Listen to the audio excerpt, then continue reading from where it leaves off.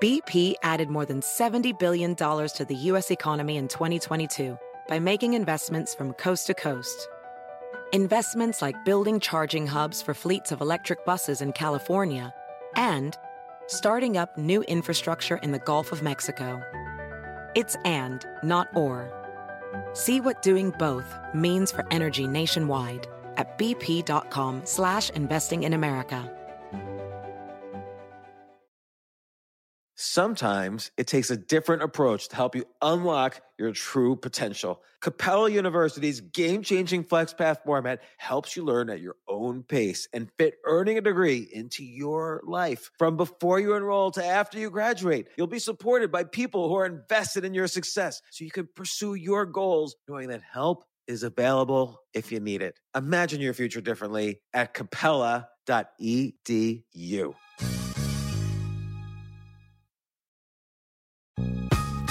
This isn't your average business podcast, and he's not your average host. This is the James Altucher Show on the Stansberry Radio Network.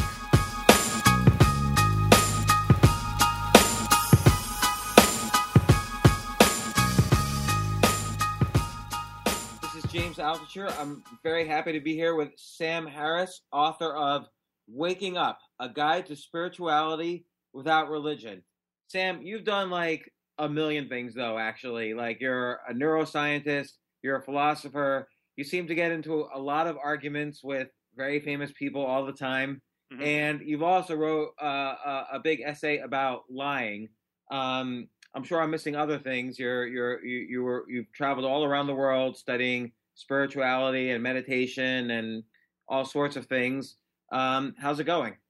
It's going well. It's colorful at the moment. I don't know if you've been following my recent collisions, but it's been an odd book tour, which I'm just winding down. But thank you for talking to me. It's a pleasure to be here. Let me ask you about that. And I do want to get into my main goal is I want to get people a feeling of how they can use the lessons you learn from waking up to improve their lives. But I am very curious about, during the process of this book tour, obviously you've gotten into a lot of fights. And maybe, like, just what happened, like, so Ben Affleck on the Bill Maher show was, like, yelling at you. What happened there? Well, I don't actually know what happened there, what fully accounts for it. I mean, I know what its effects were, but the reality was, I came onto the panel on that show, which, if your listeners don't know, is there's a mid-panel interview. There's a panel of three people, and there's a mid-panel interview where someone comes out and gets a protected 5 to 7 minutes of interview time with Bill, and then it gets opened up to the rest of the panel. So I stepped onto the show at that point, never having met Ben, and he immediately jumped into the middle of my supposedly protected interview with criticism, which was a very hostile act, and it was criticism of things I was saying apropos of my book, Waking Up. I was talking about, in this case, certain New Age beliefs that I found to be incredible, and so that the conversation hadn't actually turned to the topic of real controversy, which is the connection between Islam and terrorism, which then fully derailed the panel. But so he had it in his head that he was going to object to what I was saying already, but it was not really based on anything I was saying because we hadn't yet hit the hot topic, and he was already committed to interrupting the interview. So it was an odd encounter, which I broke down somewhat on my blog, but I don't actually know why he had that attitude going in. Well, what were you saying about New Age beliefs at the time? Well, I simply said that we know that it was so Bill had said something skeptical about why I would write a book on spirituality, and he didn't expect this from me, a famous so-called new atheist who has been criticizing religion for the last 10 years, and so I said by way of conceding part of his point, I said, much of what people believe under the name of spirituality is every bit as incredible as what people believe under the rubric of religion. And then I said something like, if you're trading your belief in the virgin birth of Jesus for a belief in Atlantis, you haven't made much intellectual progress. And then Ben jumped in and with something a little snide, pushing back there, and that's was the first indication that I wasn't going to be getting a lot of love from him on the panel. But the real bone he had to pick with me was on the topic of Islam and my criticism of that religion in particular. I mean, one of the taboos here that I keep running across is that it's really an article of faith among all secular liberals that all of our religions are equivalent. They're all equally wise, or they're equally empty, or they're equally benign, or they're equally irrelevant, but they're all equal in some way. And to criticize one more than any other, no matter what the context, is often conflated with bigotry, and that is just a totally irrational and ultimately dangerous bias to have, because our religions are different. Religion is one word. I've argued this in many contexts, as perhaps your listeners have heard this before, but it's the best analogy I've got. Religion is a word like sports. We have sports like pro football and Thai boxing and MMA and free solo rock climbing. Those are all very different in and of themselves. Those are all dangerous, but only the first few were violent. Free rock climbing is not violent, but it's even more dangerous. But then you compare those sports to badminton and curling and other things that really don't pose much risk of injury or even require much athleticism in the case of curling. Then you realize that the word sports just names a totally diverse class of activities that if you want to talk about what people actually do and the kinds of risks they run while doing it, you have to talk in a more fine-grained way. You have to differentiate among sports.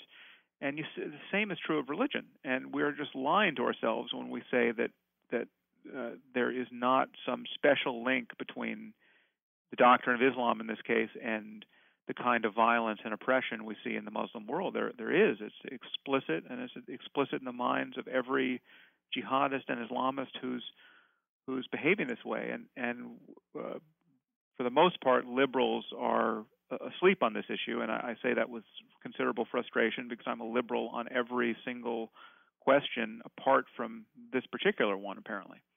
Well, let me ask you a question, and I'm gonna reel it back just a second, sure. And then I'm gonna even reel it back further in a little bit. But the book itself, Waking Up, it seems like, and correct me if I'm wrong, you've been defined as what you call a new atheist, but it seems like what you're really doing is you're separating out religion as kind of a historical notion, like maybe it's been sort of perceived as science in the past or kind of nation building in the past or whatever. So there's this historical notion of religion, and then spirituality, which is more of an inner experience we can use to get closer to some perceived or unperceived level of consciousness that allows us to live our lives better. Yeah. The line I would put between spirituality and religion is the line of not making irrational claims about the nature of reality on the basis of your experience. So there are these extraordinary experiences that people have, and they want to have, and they should want to have them, because these are often the most important experiences anyone has. Experiences like unconditional love or self-transcendence or ecstasy or bliss. I mean, this is where life gets really, really good when you start inhabiting states of consciousness like that.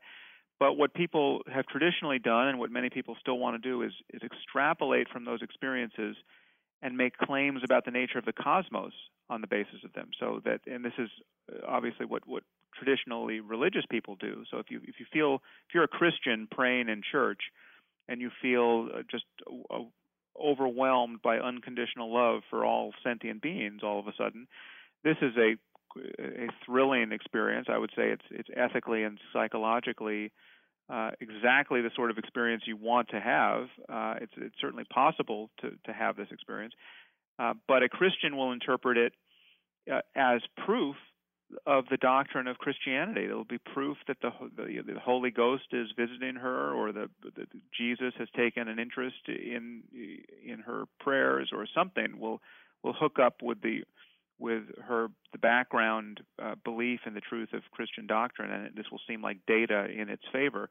But of course, a Hindu praying to Shiva, or a Buddhist, or an atheist like myself will have a very different interpretation. And What I'm arguing is that by virtue of those the sheer incompatibility of those interpretations, we know that there's a deeper principle at work. We know that none of these experiences confirm any ancient doctrine about the divine origin of a specific book or the virgin birth of a specific person or anything else that people believe in the name of religion. And they don't confirm the kinds of New Age beliefs that many people want to replace religion with. So an experience of unconditional love doesn't tell you that love pervades the cosmos, or that love was the energy that was here before the Big Bang, or anything else spooky like that. But it does tell you about the possibilities of human experience, and it tells you something about the human mind. It tells you something about the human brain ultimately, if we study these states of consciousness neuroscientifically. So the connection between spirituality and science is not where many New Age types like Deepak Chopra want to put it, with spooky physics and quantum mechanics and cosmology. It's at neuroscience and psychology and any field that is seeking to answer questions about the nature of human experience. Why do you think people want to connect the dots like that? Like, why does everything have to be, it's sort of like the quest in physics for a unified theory. Why does there have to be kind of why do you think so many people want a religious unified theory? And the example I'm thinking of is, I saw an interview, I think, with you and the New York Times, where the interviewer basically wanted to connect the dots and somehow bring science into the study of consciousness, and asked you if that was what you were trying to do, where you said no. But why do you think that happens? Well, I do agree that studying consciousness scientifically would be a wonderful thing to do. I just argue that there are conceptual problems, reducing consciousness to a story of unconscious information processing in the brain or any other physical system. So that what many people want to do, and really the only point of purchase on studying consciousness scientifically, is to think of it in terms of being an emergent property out of brain chemistry in our case, but something that could potentially emerge based on any information processing in any physical system. So we might one day have conscious computers, etc. Now, I think that all of that is very interesting, and in fact, that may be the case. There are good reasons to believe that consciousness is, at some level, the product of what brains do, but the reality is that there's nothing about a physical brain looked at as a physical system that suggests the existence of consciousness. If we were not already conscious ourselves, we would have no sense that it exists anywhere. You look at a brain, and it's just there's just, even with all the behavior associated with it, even just a fully behaving human being with the brain at the center, nothing suggests consciousness except your own. The undeniable fact that you experience it yourself, and then you reason by analogy that other people must experience it. So the only proof of the reality of consciousness at this moment is consciousness. And no matter how much we correlate changes in our states, in our experience, with changes in the brain, as we do in a neuroimaging lab, this game of correlation, while incredibly interesting, and it produces a lot of fascinating science about the nature of human experience and the human mind, it doesn't properly reduce consciousness to a story of just neurotransmitters or information processing. You're still just comparing the subjective side with the objective side, or the first-person side with the third-person side. And many people are speaking as though if you did enough of this, well, then the first-person side would just go away. Then we would just be able to talk about brains and neurotransmitters, or say, as Francis Crick once did, you're nothing but a pack of neurons. That's actually illegitimate to do, because the cash value of correlating changes in the brain with changes in consciousness is always the change in consciousness. And if that change in consciousness wasn't happening, well, then this game of correlation would no longer make any sense. So in that sense, are you referring to like studies on like scientific studies on meditators, where it shows that different areas of the brain prove to be more active than compared with like non-meditators? Yeah, yeah, or to bring it back into an area where there's actually much more research. You take something like the experience of anxiety, for instance, or fear. Now, we know a lot about that in terms of its underlying mechanisms, neurophysiologically and hormonally. So you bring a terrified person into the lab, they're going to be this is going to be detectable in many outward ways as a physiological state. So they'll have sweating palms. So you'll have a change in galvanic skin response. Their amygdala center in the temporal lobe that is often active during high emotional states, but especially fear states. Will show a response.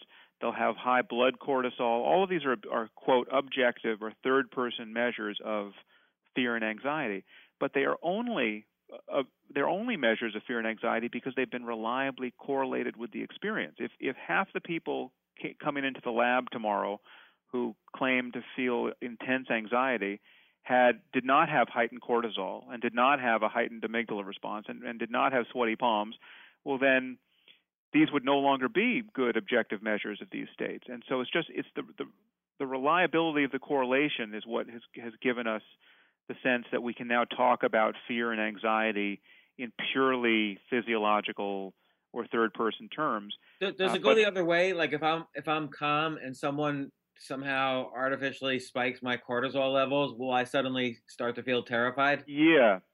And so there's a good causal story to be told about how your mental life is the product, in this case, of your physical life, but it's still true to say that part of the reality we're talking about, and I think in the case of consciousness, an irreducible part is the subjective side. It is totally coherent to say that there are systems that could behave exactly like human beings. Let's say some robot of the future that is as good as we are in every way, that may not be conscious. Which is to say, they'll pass the Turing test. They'll seem indistinguishable from a human mind. In fact, they might even seem superior to human minds. But there in fact may be nothing that it's like to be that system. That may be true, and the converse is also true. That it's possible to have a system that does not seem conscious at all, that is in fact conscious and is having an inner experience that is undetectable from the outside. So this double dissociation proves that consciousness it's not reducible to any of its outward signs. It's I had a friend who once woke up during a surgery for which he had a general anesthetic, and because of the paralytic component of the anesthesia, he was unable to signal to his doctors that he was feeling more of the procedure than he cared to, which was, needless to say, inconvenient because they were in the process of replacing his liver. Oh. And so he's this is a phenomenon called anesthesia awareness. Now, just you take a moment to think about that problem. That cancels much of what has been said in philosophy in the last 100 years about the nature of consciousness. Anyone who thinks that what's important about consciousness conceptually is it's linked to speech and behavior, and that that maybe things that can't speak or behave aren't in fact conscious. It's a crazy idea, which never should have been compelling to anyone. But it was.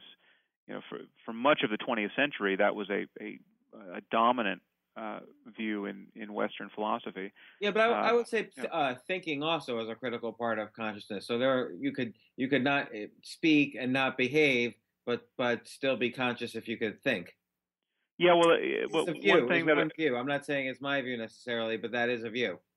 Yeah, well, one thing that meditation reveals, if you get into it in any depth, is that isn't true. That thinking is certainly not necessary for consciousness, even though most people spend all their time thinking. But thoughts arise in consciousness as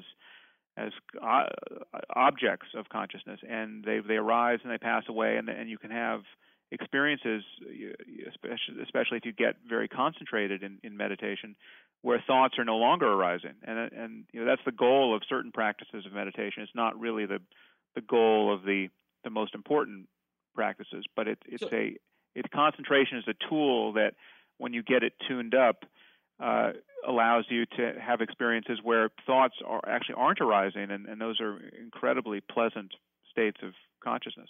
So I think meditation also is a term kind of like how you were using sports before, where it's like this umbrella for many different kind of religious practices of thinking or concentration or whatever. Like certainly some types of Tibetan meditation is very different from some types of Zen meditation, and you refer to Advaita Vedanta meditation. What type of meditation or mindfulness or whatever you want to call it would you recommend for basically separating out the thoughts from the consciousness? Because I think that's in practice the one that could be recommended for easing the fears or anxieties of someone who has that tendency. Yeah. Well, I certainly would recommend mindfulness to everyone as the starting point. And mindfulness is a kind of awareness that is recommended in a tradition of Buddhist practice called Vipassana. And Vipassana is the Pali word for insight. And this comes from the oldest tradition of Buddhism, the Theravada.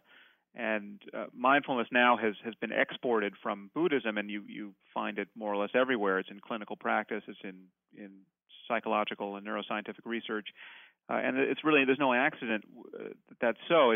Mindfulness is, unlike almost any other style of meditation, perfectly packaged for export to secular culture, because it doesn't entail believing anything on insufficient evidence, and it doesn't entail adding anything strategically to your experience by way of practice. So you have to say a mantra, you don't have to visualize anything, you don't have to develop any kind of fondness for the iconography of Buddhism or any other religion. Mindfulness is just a mode of paying very clear attention to your experience in the present moment. So to notice whatever it is, in fact, you do notice in each moment. So the sensation, the mere sensation of breathing, or of shifting in your seat, or the next sound that impinges on your eardrum, or the next thought that arises in awareness, or the next mood or feeling that you notice. And so you're just witnessing the flow of experience.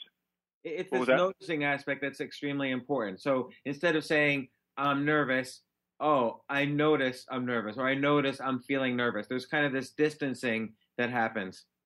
Yeah, but it becomes a non-conceptual awareness where it's not so much distancing, but you're no longer thinking about experience. You're just experiencing it in its non-conceptual state. So, for instance, something like nervousness, mindfulness would be the mode of paying more, even closer attention to the sensations of nervousness, so that you feel them just as pure energy in the body. I mean, you no longer think about why you're nervous. You no longer think about how you can stop being nervous. You simply let thoughts come and go, but pay clear attention. It's a willingness to feel whatever in fact you do feel in each moment. So and you'll notice it once you try to do that much of your thinking about experiences like nervousness is just a resistance to feeling them. The moment you're anxious, you're busy thinking about all the reasons why you are anxious and don't want to be anxious and wish you wouldn't have been anxious, and you're having a conversation with yourself that is a symptom of your feeling that it's a problem to feel anxious. But if you're simply willing to just feel anxious and let anxiety arise as a physiological state and experience it in its raw form, it can be quite liberating, because it has no meaning. It has no philosophical meaning or really psychological meaning. And when you're just encountering it as pure energy, it's like indigestion. You wouldn't walk. Let's say you have to give a speech, and your stomach hurts. Well, that's your stomach hurts, but that you wouldn't read so much meaning into it in the way that you do if you feel anxious while having to give the speech. And yet these are just sensations, and mindfulness is a way of, in a very non-judgmental mode, becoming aware of whatever arises in each moment without grasping at what's pleasant or pushing away what's unpleasant. But as you point out, the crucial distinction between meditating and failing to meditate, or being mindful and failing to be mindful, is the difference between being lost in thought or being clearly aware of what's arising in your experience, including the arising of thought. Well, it's interesting. So a lot of there's a lot of focus on mindfulness, and sometimes people say be aware of what you're doing now. Like you're even suggesting being aware of either the breath or the sounds that you're hearing or whatever is experiencing in your head, and you're differentiating this from sometimes. I mean, I'm sure you've had this experience where you're driving a car and then suddenly you're home and you can't even Right. remember like the path. Like, how did I get here? So how do you, sometimes people just daydream. And what's the difference between, let's say, mindfulness and kind of, and what's the pros and cons, say, of mindfulness versus simply just spacing out? Well, yeah, they're quite distinct, and we spend more or less every waking moment lost in thought, and that thought is being lost in thought, being distracted by thought is what mindfulness is cutting through. I mean, the enemy of mindfulness is to be distracted by thought, to be thinking without knowing that you're thinking, to have a thought arise and simply commandeer your awareness so that you are just your subjectivity is totally trimmed down by the contents and implications of that thought. So if it's an angry thought or a self-critical thought or a worried thought, you are just angry or self-critical or worried, and there's no space. You're not noticing thoughts arise as thoughts. You're not noticing them pass away. You're just busy thinking. And that, in fact, and the primary illusion born of that process is to feel that there is a thinker of thoughts, that you feel like a self that is having the thoughts and even authoring the thoughts, and that is in terms of the goal of mindfulness is to cut through that illusion, this illusion that we have a separate self riding around inside our heads that is a thinker of thoughts and a feeler of feelings and an experiencer of experience. And that is something that if you pay close enough attention to, once you have the ability to pay attention through a practice like mindfulness, that can be disconfirmed. You can actually look closely enough at this thing you're calling yourself and find it to be absent. And that's a very freeing experience. I mean, it's one I talk about in the book under the description of self-transcendence. It's that, and this is something that people experience in a wide variety of ways, not necessarily through meditation. They have just glimpses of it because, in fact, this is just true of the nature of consciousness. It's possible to, through sports or music or sex or just extreme experience, getting hit on the head, whatever. It's possible to have your experience perturbed in such a way that you notice that consciousness itself doesn't feel like I or me. It's not. In fact, what we call I and me are appearances in consciousness, and consciousness is a prior context. And again, I'm not saying anything spooky about the relationship between consciousness and the physical universe there. I'm just saying that the self doesn't even make sense from a neurological perspective. That we know there's no place in our brain for the ego to be hiding. Where there's no one place in the brain where everything comes together for a unitary self that is unchanging from one moment to the next. All there is in the brain are processes that can be interrupted or modified to various degrees, and our conscious lives are a stream of process. But most of us walk around feeling like we are like a boat, bobbing on the waters of consciousness that's unchanging, just being carried along. But there is no boat. There's just the stream, and meditation is a way of recognizing that. And what would you say for yourself personally, or for even the listeners? What are some of the external benefits of being mindful? Like, for instance, some people might habitually daydream happy thoughts all day long. Yeah. What as opposed to thoughts of terror or anxiety. Right. Well, yeah, and that may be the case. Some of our listeners may just think happy thoughts all day long and interesting ones, but if they're anything like me, they it's quite different than that. It's like you've been kidnapped by the most boring person on earth and forced to have the same conversation over and over again. We'll say the same things to ourselves 15 times in a row, and it seems normal to us. which is peculiar because if you imagined your thoughts broadcast on a monitor for everyone else to hear, they would seem quite crazy for you to be rehearsing conversations in your head and saying what you should have said or would have said or could have said over and over again to yourself as though it's fresh each time. We just never get bored with our thoughts, apparently. But they are strangely boring and repetitive.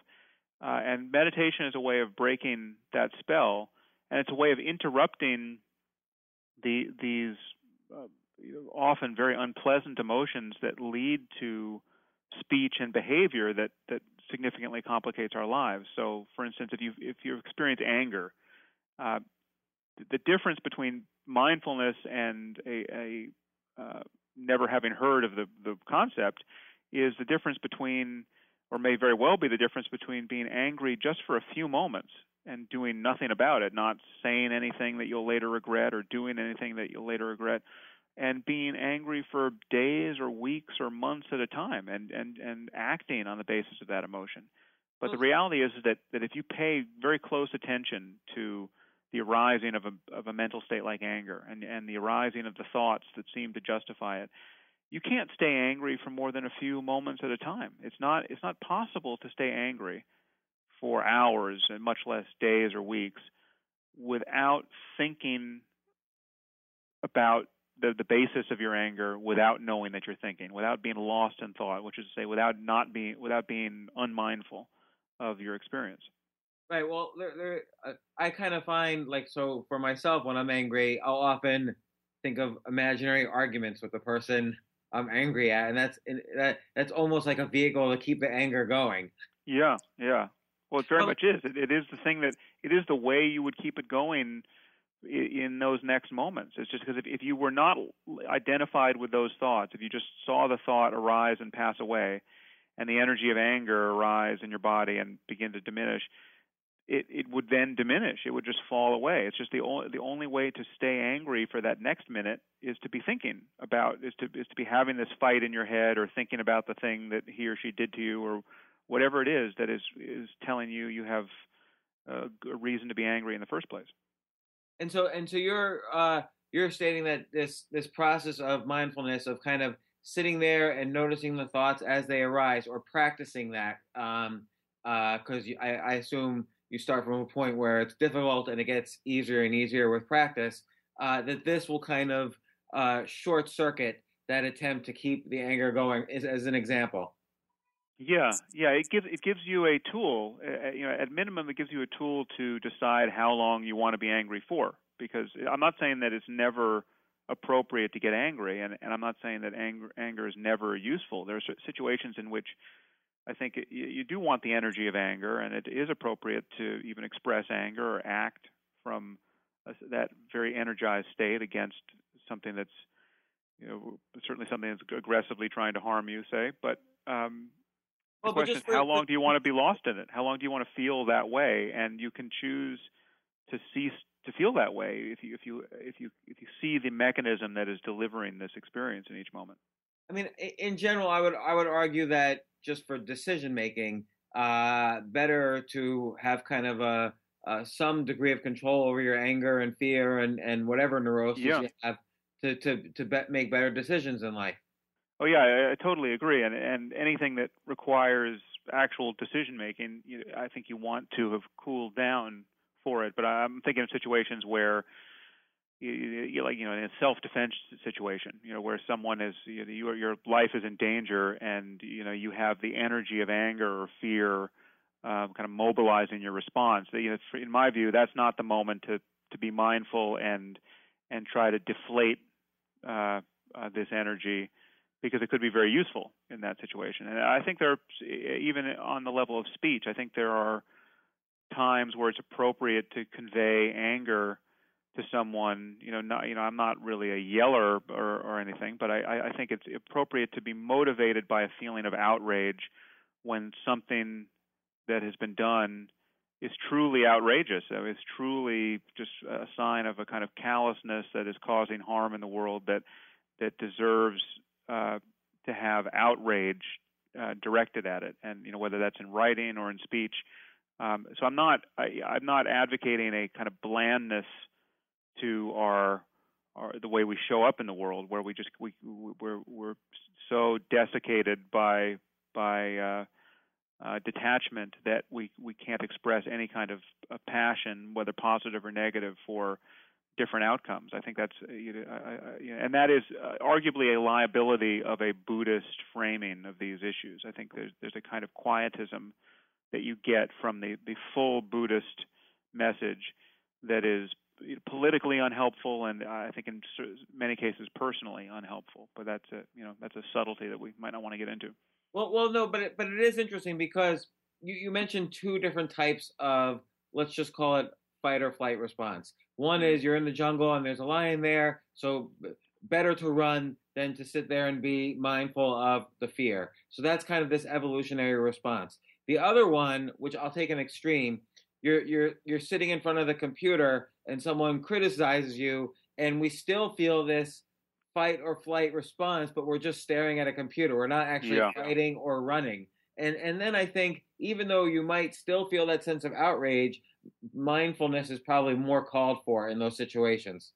Yeah, I would agree that 99 times out of 100, there's certainly no rush to respond to what has happened to you online. And in fact, if you don't respond, it might be better. And I'm wondering. So I'm wondering your specific opinion on, like, so you have stated like various opinions on Islam, and other people have taken your quotes out of context and called you, all sorts of names, and then you've responded to that. Sometimes I wonder what happens if you just don't respond to these people. Yeah. Well, I've experimented with that, and I can tell you what happens, and it's because that is the line I've taken for months and even years at a time, and that's the line I can't help but take in general because there's just too much to respond to. Yeah, we're talking about a fire hose of disingenuous and malicious criticism that I'm standing at the business end of more or less all the time. It's quite amazing, and because in my work I touch a lot of hot button issues that cause me to go against the grain of certain taboos, and it's I'm kind of an equal opportunity offender because I criticize all religion, but I criticize religion differently, and so some of the things I say align with conservatives, and some things I say align with liberals, and so I do get it from both sides. But in terms of not responding, what happens is these things they're indelible online. I'll give you one very concrete example, which I still have never been able to get out from under the shadow of. So there's a paragraph in The End of Faith, my first book, where I talk about the problem of Islamic extremism, specifically with respect to nuclear proliferation, and what would it be like to have a regime that is essentially the psychological equivalent of the 19 hijackers or of Al Qaeda, or people who really believe in paradise and really mean it when they say we love death more than the infidels love life, and these are people who are not bluffing. They are people who are eager to be martyred. These are the same sorts of people who would blow themselves up on a bus, but now they have long-range nuclear weapons. Well, so I asked us to think about this scenario, and I said that more than anyone else, the Muslim world has to think about this scenario and realize that this completely erodes the basis of a Cold War of the sort we had with the Soviet Union. There is no mutually assured destruction deterrence there with people who are eager to die. I mean, that was the difference. What we did not have with the Soviet Union were a group of aspiring martyrs, for all of their faults. We had people who actually still wanted to live.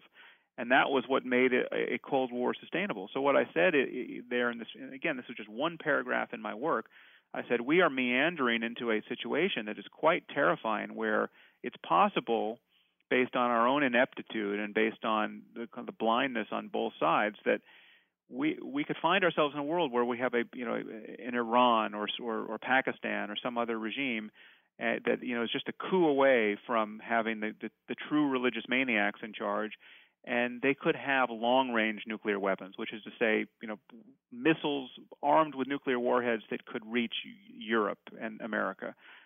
That situation would be a situation where we would have no rational option, I even think I said we may have no rational option to launch a first strike of our own, given that we won't be able to destroy all these weapons conventionally, and we won't necessarily know where they are, et cetera. And I describe this as a horrible crime that must be avoided at all costs, because it would it would kill tens of millions of people. And this is something we absolutely have to avoid. But we have to talk honestly about the way that a true belief in martyrdom just runs roughshod over this notion of nuclear deterrence. So that was the message. Now, unscrupulous people like Chris Hedges, who used to be a journalist apparently, took that message and summarized it as Sam Harris calls for a nuclear first strike on the entire Muslim world.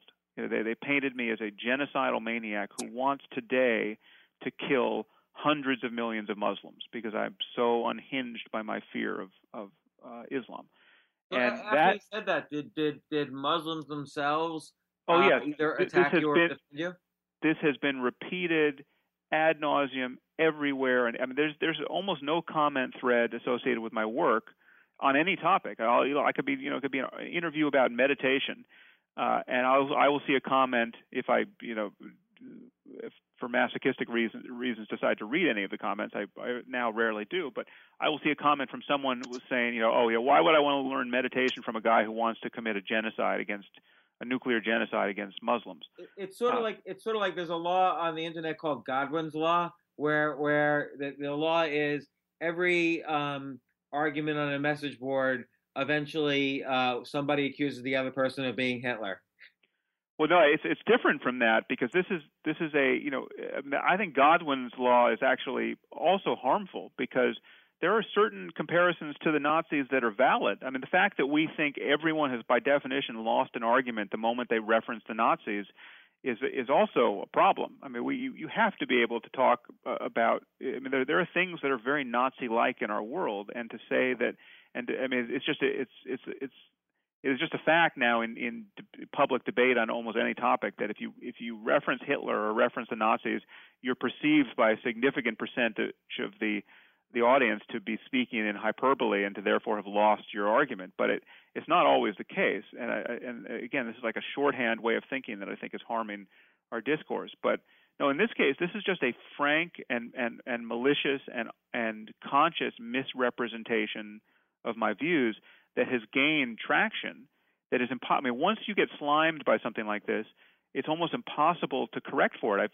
For years, I've had a blog post on my or an article on my website entitled "Response to Controversy," and in fact, I think it's still the number one Google result for the phrase "response to controversy" is this article on my website, where I go through each of these things that I have been falsely accused of, and try to I offer a fuller discussion of what my views actually are on that topic. But this is the kind of thing that happens to you when you criticize.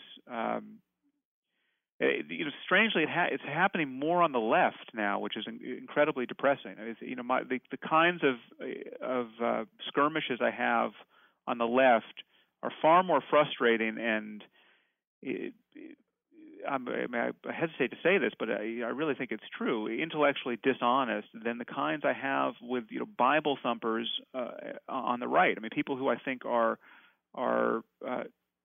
truly living in another period of human history with many of their beliefs, but they have a much more straightforward response to information. There's a new approach to criticism on the left. I mean, maybe it's not so new, but it's the first I'm noticing it, which wants to catch you saying something that even you didn't think you meant, and hold you to this false interpretation, as though they're a better judge of your own mind than you are, or that everything else you've said on the topic is. And these are people who, people like Glenn Greenwald will just ignore the plain meanings of words and just seize upon this implication that you didn't know you were making in your use of whatever term it was, which then opens the door to you being some kind of genocidal maniac or a racist or a sexist or whatever the thing is they want to find in you. But there's no amount of clarification that you can offer at that point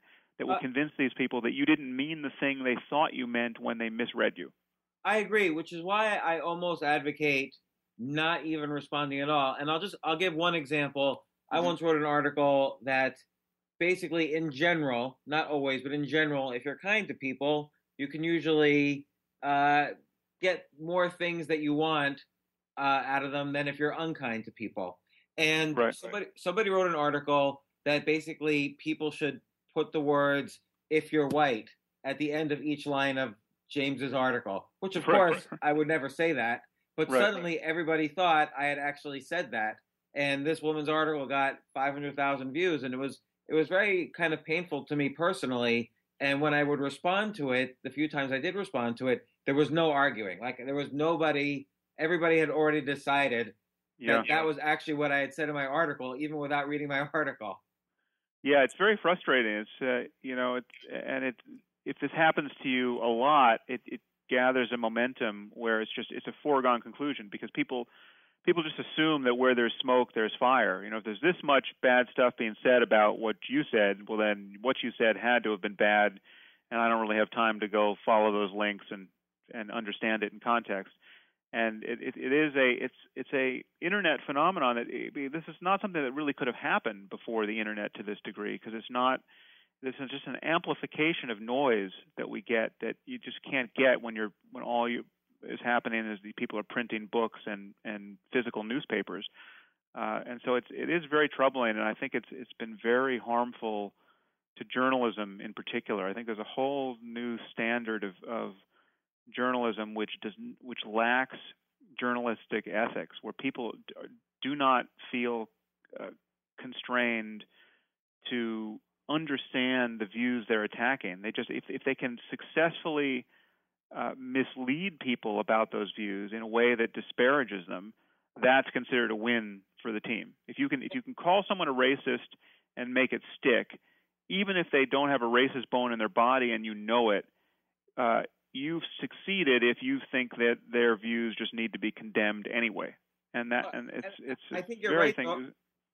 I mean, I think journalism, though, in general, is dead. Like, we can no longer, as a society, rely on journalism to protect us. I think it's been replaced by outrage porn on the internet and kind of catering to the outrage pornographers. Yeah, but the problem is that there's no clear differentiation on the user side online. So if you go to a website like Salon or The Guardian, those look like they're major websites. They get a lot of traffic. The Guardian is a real newspaper.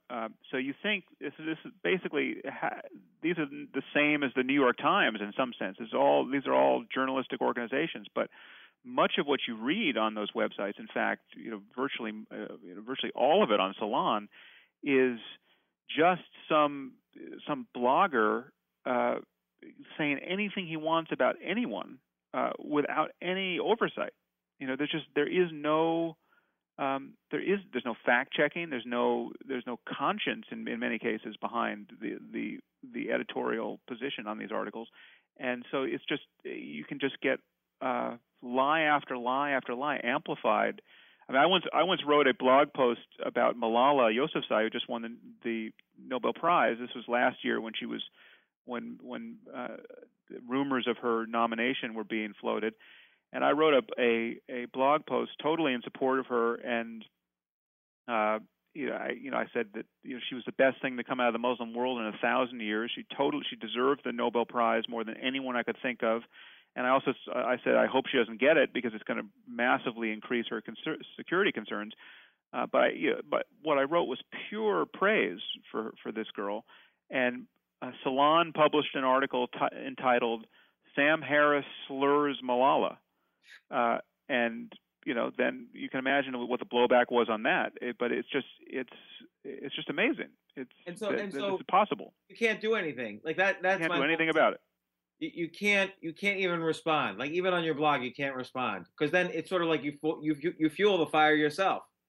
Well, occasionally I found that there are responses that work that, for instance, you're catching me. This is kind of an odd interview because you're catching me just in the midst of a real hurricane of activity of this sort in my life, and I'm just getting it from all sides right now. But so what happened yesterday is I noticed that Glenn Greenwald and Reza Aslan both retweeted something that just maliciously distorted something that I had written in my first book, The End of Faith, but it was an almost accurate quote from the out of context of a discussion in The End of Faith about the nature of belief, and but the quote on its own is quite arresting and makes me look like a maniac if you don't take it in context. And so they happily didn't take it in context, even though they knew what they were doing was distorting the meaning of. How do you know they knew that? Well, because I've had so much back and forth with them, and I've clarified this point so many times. This is like the nuclear first strike question. I mean, they've also both, circulated the rumor that I want to engage in a nuclear first strike on the Muslim world too. So this is exactly like that. It's just a different point. So they circulated this thing and attached to the phrase, they're calling me a genocidal fascist maniac. And so what I did on my blog is I took their tweet, I took the quote and put it in its original context. I excerpted, a few paragraphs from my first book, and I just put it out on Twitter and Facebook. I said, look, this is what a so-called scholar and a so-called journalist are doing, thinking they'd like you to believe that they are accurately characterizing my view here. Here's the statement in context. And I got to tell you, the level of outrage on Twitter, it was the only place I've been looking, against them has been, I've never seen anything like it. I mean, it's been just a tsunami of scorn for these two guys, much deserved, I would add. But I'm talking thousands upon thousands of tweets at them saying, that you've lost all credibility. And so that's the first. I mean, if we'd had this interview 48 hours ago, I might have been able to agree with you that it's more or less hopeless to respond to these sorts of things. But I've just had the most satisfying result of a response that I've ever had. Having been in this predicament for about 10 years. I wonder if that though is partly a result of like this latest book, Waking Up: A Guide to Spirituality Without Religion, is very different from The End of Faith in that you're not making any kind of political prognostications or anything. You're actually giving a guide to spirituality. You're actually saying, this is what's worked for me to be a more spiritual and calm person, and it has nothing to do with the entire historical basis of religion. And you give kind of an outline of how other people can do it. So it's a completely different style of book, and it's more personal and more kind of helpful, as opposed to self-help. It could help the self. And I wonder if people just in general respond to that type of writing and guidance as opposed to The End of Faith, where you're more directly attacking kind of a religious belief. Yeah, certainly different people will. I mean, I think new readers are coming to this book who would not have been interested in some of my other books. But I've been migrating away from the mere criticism of religion for some time, because I more or less have said everything that I have to say on that subject. And I have this experience of just endlessly repeating myself. And so, because the truth is, there's not that much to say. I mean, I've really made only 3 arguments in 10 years on this topic. The first is that we have every reason to believe that our religious doctrines are almost entirely false, given that they're mutually contradictory and there's so many of them, and given all that we've learned about the universe in the last 2,000 years. So, for instance, there's just no reason to believe that any book was dictated by an omniscient being, and that is the foundation of Judaism, Christianity, and Islam, to just name 3 religions. And a lot of people would agree with you on that.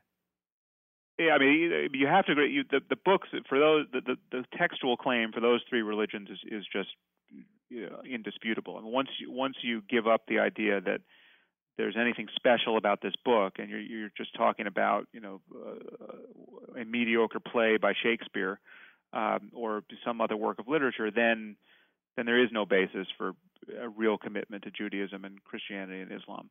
And this has been said for years. Like, you have the Book of J, which discusses, all the potential authorships of the Bible. I mean, the authorship of the Bible has always been in question, or at least in the past, let's say 50 years. But it's not like kind of a new thing to question the authorship of the Bible.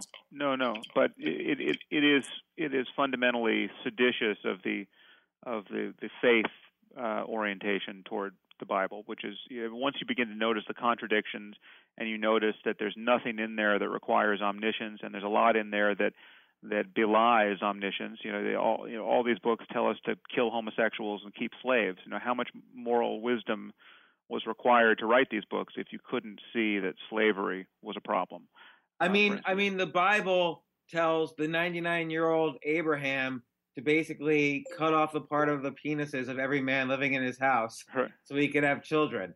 So This is not like a book that anybody would write or even believe right now. No, and what's amazing is, and people often say that there's no way these books are so deep and wise and inscrutable. There's no way a human being could have written them. But just think of how good a book would be if it were written by the creator of the universe. If it were written by a truly omniscient being. I mean, forget about all the bad stuff in there that wouldn't be in there. It would have in it a single page about mathematics that the best mathematicians of the 21st century would still find useful. It's just that there's nothing remotely like that in the Bible, and this would be true on every topic you could name. We would have the seed of every possible breakthrough in human understanding in that book. And of course, we have nothing of the kind. There's nothing about DNA or the germ theory of disease or information, complexity theory or I mean, it's just the basis of computation. There's nothing that we can rely on now, scientifically or intellectually, in there apart from whatever someone in the first century could have gleaned from being in the first century, and that's a conceptual problem. But just to finish this thought, the only other things I've said about religion are, one, it's likely to be untrue. Second, it is on balance harmful because it has just shattered our world into these competing religious constituencies that are in, though they may be polite at the margins, they are in actually zero-sum conflict with each other because they have irreconcilable worldviews, and they feel solidarity with their tribe in a way that they don't feel solidarity with the other tribes. And we have to get past that. And the third point is just that the good things people think they get out of religion can be had in other ways and for better reasons. You can have morality without religion, and you can find reasons to go to Africa to help starving people in Somalia or people with Ebola in West Africa without believing that Jesus was born of a virgin. And many people do that. It's true that Christian missionaries do good work, but then there are people with Doctors Without Borders working right alongside them doing the same kind of work without conflating it with a missionary zeal to win souls for Christ, which is often very harmful because they're doing this in areas that have been just ruined by sectarian conflict between Christians and Muslims for decades. But let me ask you, though, because now you've gotten me scared. Like, do you think it's inevitable that an Islam nation is going to develop, mid-range or even any nuclear weapons that they could aim towards, a more secular country? Well, I don't think it's inevitable, but I think it's quite possible and even likely given our current path. I don't think that the problem of nuclear proliferation has been seized upon with the energy that it deserves, and certainly Pakistan already has nukes. They just don't have long range nukes, so they don't have the missile technology. But the missile technology is something that people are developing, and assume all technology can be developed eventually. Yeah, and so it's all of this is it's hard to uninvent things, and so everyone is getting incrementally better. And given that it's easier to break things than to fix them, everyone is getting incrementally better at developing the power to create a lot of chaos for other people. It's increasingly possible for even just one person to harm the lives of thousands or even millions of people based on the accessibility of technology and our dependence on it. I mean, just somebody who brings down the grid, with a computer virus or hacks into some system and destroys, the financial records of 75 million people or whatever it is, it's possible to do even society destabilizing things as a single person in a way that would have been unthinkable 200 years ago. And that's, I don't know that problem's going away. It seems like the deterrent for this is going to be economic even more than spiritual or religious, though. Like, for instance, you referred to mutually assured destruction before, but it's still the case that, the Arab nations or Pakistan, these countries have to, work economically with countries that might oppose their beliefs. Well, that's because in most cases the religious lunatics aren't in charge. You have people who are, they may be tyrants certainly to their own people, or they may be unsavory in one way or another, but they don't want to die, and that's a big difference. So we have these secular despots, many of whom have recently been overthrown, and then we have semi-religious monarchies that are not really all that religious, but they pretend to be, and they export their extremism. I'm thinking of the Saudis, for instance. Right. So these are, they're rational actors. I mean, the royal family is not eager to strap on suicide vests and die. So they are quite happy to enjoy the fruits of their oil wealth, and they're trying to keep their population under control. But it is true that there are people who could well get their hands on big bombs who don't care even slightly about economics, and this is, I should say this again, this is not just a problem for Islam. This is a problem for Christianity and other religions. It's just there are slight differences that account for the difference we see in the religious lunatics on our side versus the religious lunatics on the Muslim side. And one difference is many Christians, no matter how bewitched they are by their biblical literalism, are simply content to wait for Jesus to come back and sort it out. I mean, that's the expectation is that Jesus is going to come back and rapture the good people and hurl the sinners into a lake of fire, and depending on what you believe, create his 1,000-year Reich of splendor on earth. I mean, so there's an expectation of the fulfillment of biblical prophecy of the sort you see in Revelation, for instance, which many arguably crazy Christians are waiting around to see fulfilled. But what they don't have is a doctrine of jihad. They don't have a doctrine of that makes sense of the kind of suicidal violence we see in the Muslim world, and that's a big difference. But it's not to say that Christian beliefs can't interact with the realities of our world and the details of nuclear arsenals, etc., in ways that are terrifying. They certainly can. It's just that they tend to, it's showing up slightly differently. So it sort of feels like, honestly, there's no avoiding this. Well, there's no way. We have to get over. We have to somehow effect a forward escape through this mess and come out on the other side where we recognize that we are just part of a single sect that is humanity. But that's not going to happen.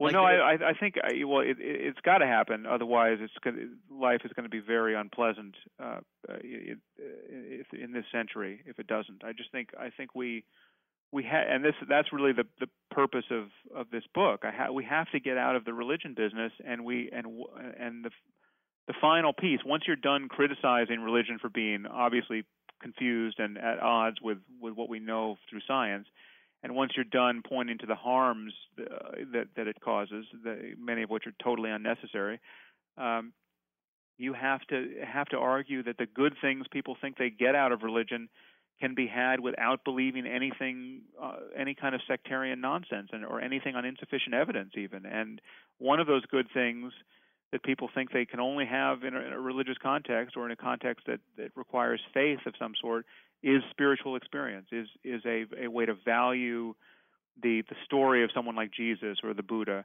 or to value and seek and value changes in their experience that are truly remarkable and rare. Changes like loving your neighbor as yourself, or an experience of religious ecstasy. So all of this all of these changes can be explored through methods like meditation or methods like psychedelics or there are probably other methods that will soon be forthcoming, but we don't have to believe any lies about the divine origin of certain books to do this, and that's the crucial piece. We have to get our respect for revelation has to be retired. The idea that it's amazing that it's that simple, but if you could just get past this respect we have for the idea that certain books were not produced by mere human minds, that would cancel 90% of the problem that I just discussed.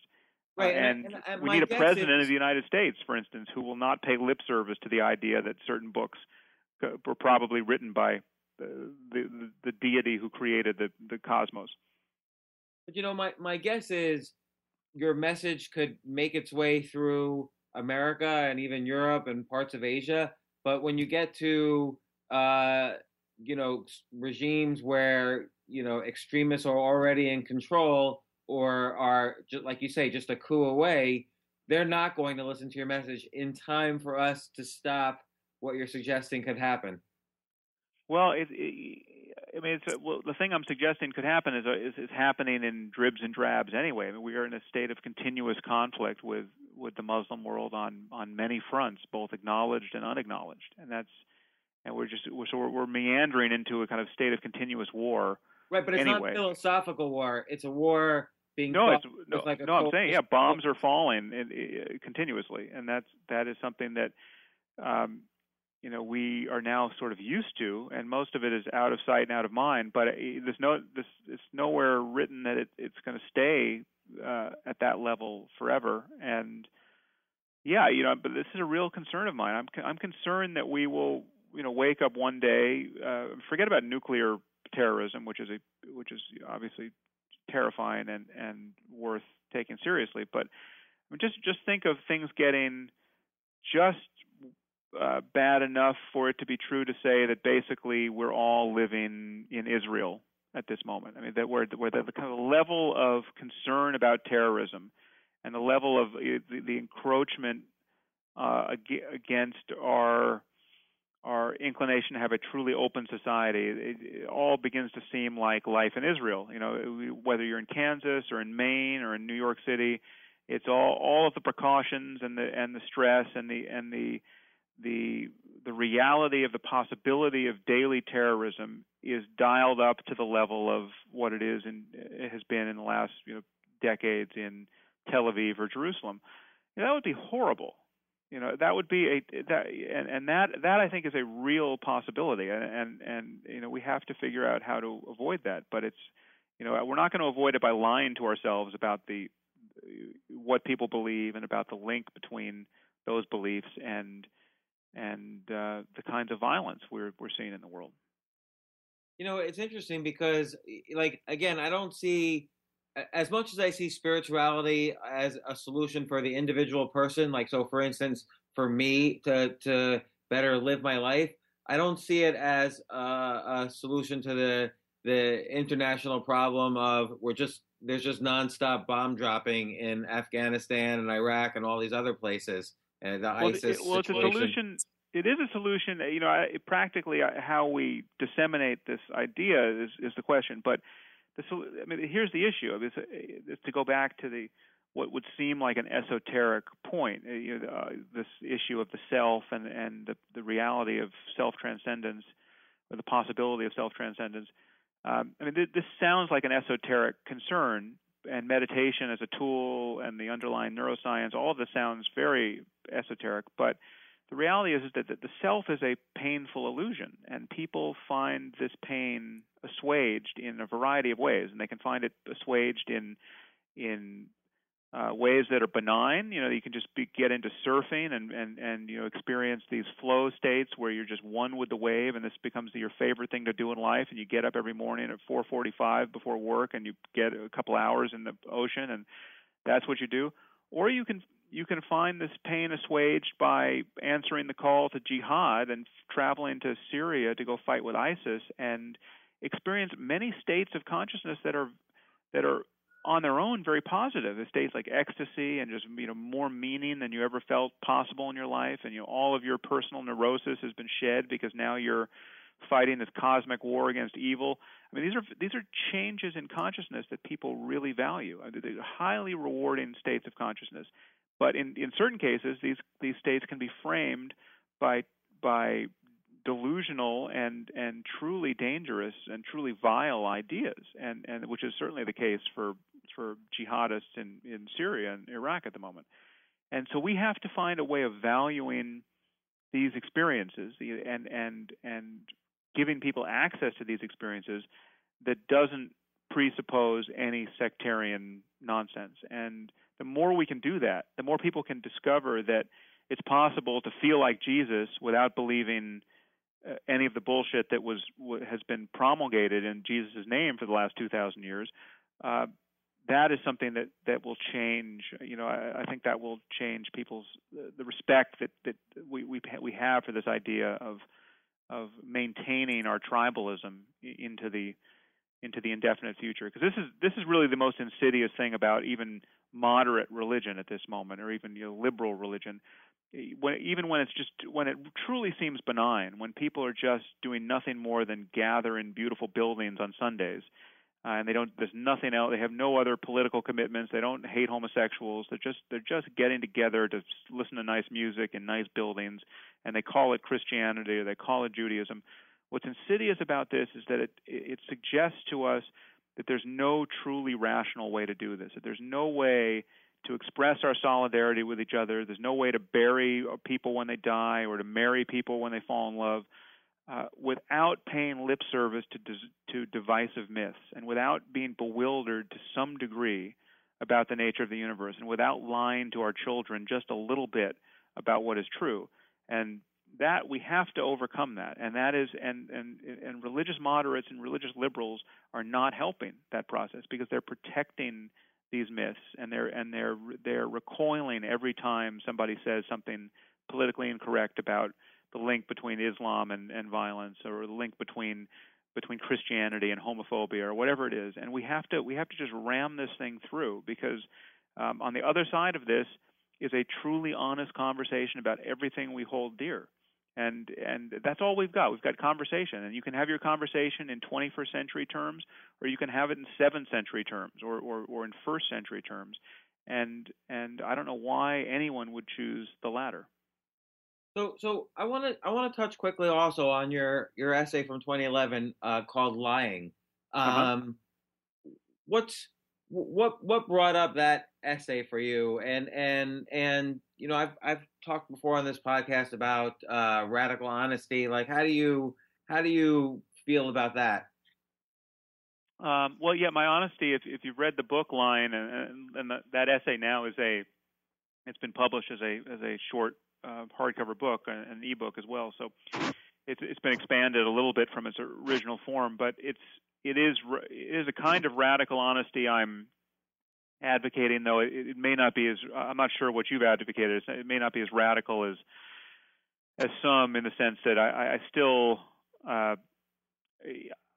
acknowledge that there's room for tact and for concern about people's feelings, and therefore you might want to find you don't have to just blurt out everything you think like you've got some neurological condition. It's just you can pick truths that are true and useful and appropriate to communicate at the time. And there are certain circumstances where lies, or any circumstance where violence would be appropriate, well then lying would also be appropriate. So if you need to defend yourself against an aggressor, who you might otherwise hit in the face, well then lying to that person is also appropriate. It's actually using less force than hitting them. So I'm not like Immanuel Kant, who thought you could never lie under any circumstances.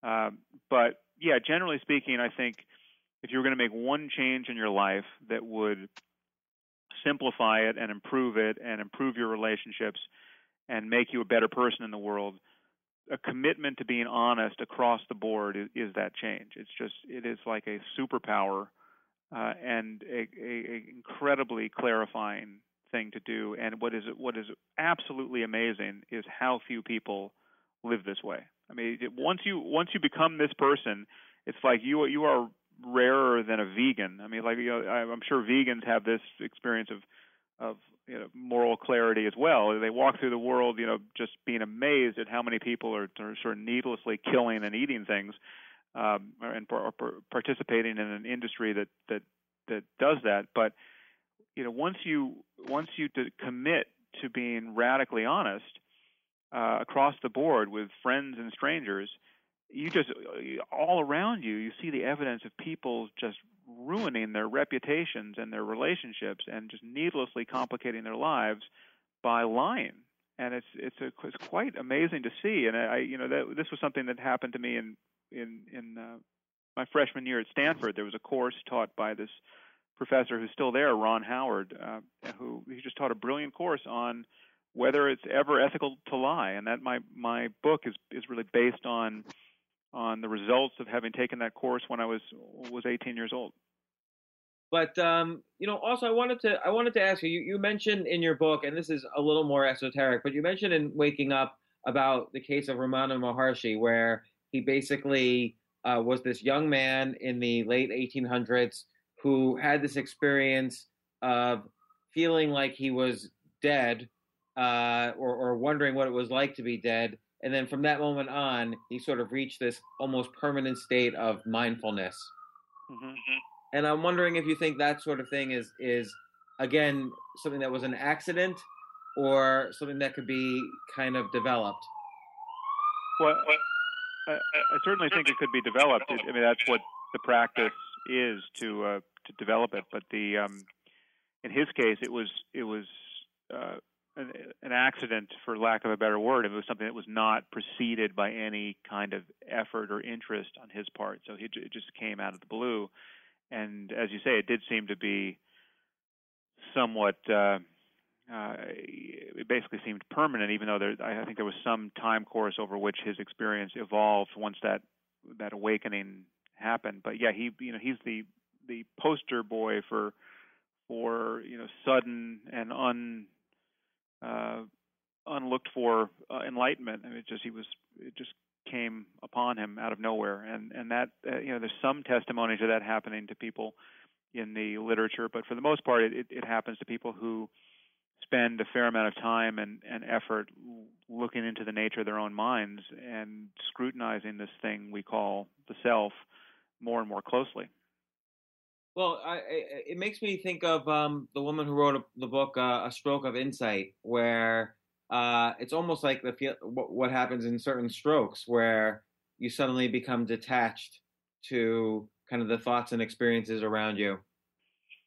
Yeah. Well, you can have a stroke. There's no question that the nervous system can be perturbed in a variety of ways, which through illness or injury or drugs or crisis or stress, where you can have these transient experiences that are unusual and maybe very pleasant, but that's not really the center of the bullseye in terms of spiritual practice or the goal of meditation. I mean, the thing that you really want to discover, or for which meditation is a tool to discover, is that no matter what the experience is, no matter what its character, whether it's pleasant or unpleasant, whether it's psychedelic or far more ordinary, that consciousness, the sense of that there's a self in the middle of consciousness appropriating experience in each moment, that's an illusion, and you can cut through that illusion. And cutting through it has some very good consequences. And so that's the goal, and there are many, but there are many interesting experiences you have on the way to that goal. You can just paying attention to anything closely in a meditative way can change your feeling in rather extraordinary ways. So you can feel rapture and bliss and all kinds of classically seemingly spiritual states of mind that are transient in meditation. They come and go, and they're based on having been very concentrated for a period of time. But it's not. The goal can't really be about always feeling bliss or always feeling rapture, because you can't always feel any one thing. Things just come and go, and the goal is to be truly at peace with the comings and goings of all phenomenon. Well, Sam, I really appreciate everything you've said on this podcast, including scaring me to death about Islamic nuclear holocaust. But in particular, though, I really enjoyed Waking Up, and I really do think there is a guide to spirituality without religion. There is a way to kind of experience sort of more inner peace and calmness by using many of these techniques that you advocate. So I think it's a very useful book for people to read. So again, I appreciate you coming on the show. Yeah, well, thank you. Thanks for the opportunity. It's great to meet you by phone, and hope our paths cross at some point in the future. Yeah, definitely. Thanks again. Yeah. Thanks, James. Bye, Sam. For more from James, check out the James Altucher Show on the Stansberry Radio Network at stansberryradio.com and get yourself on the free insiders list today.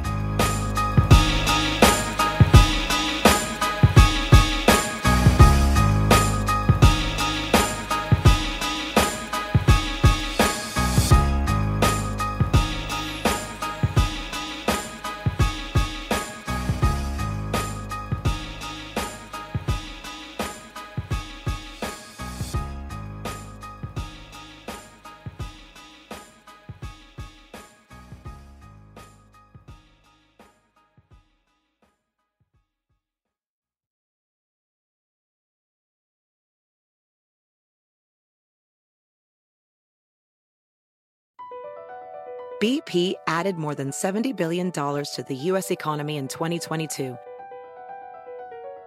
Investments like acquiring America's largest biogas producer, Archaea Energy, and starting up new infrastructure in the Gulf of Mexico.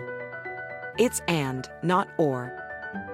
See what doing both means for energy nationwide at bp.com/investing in America.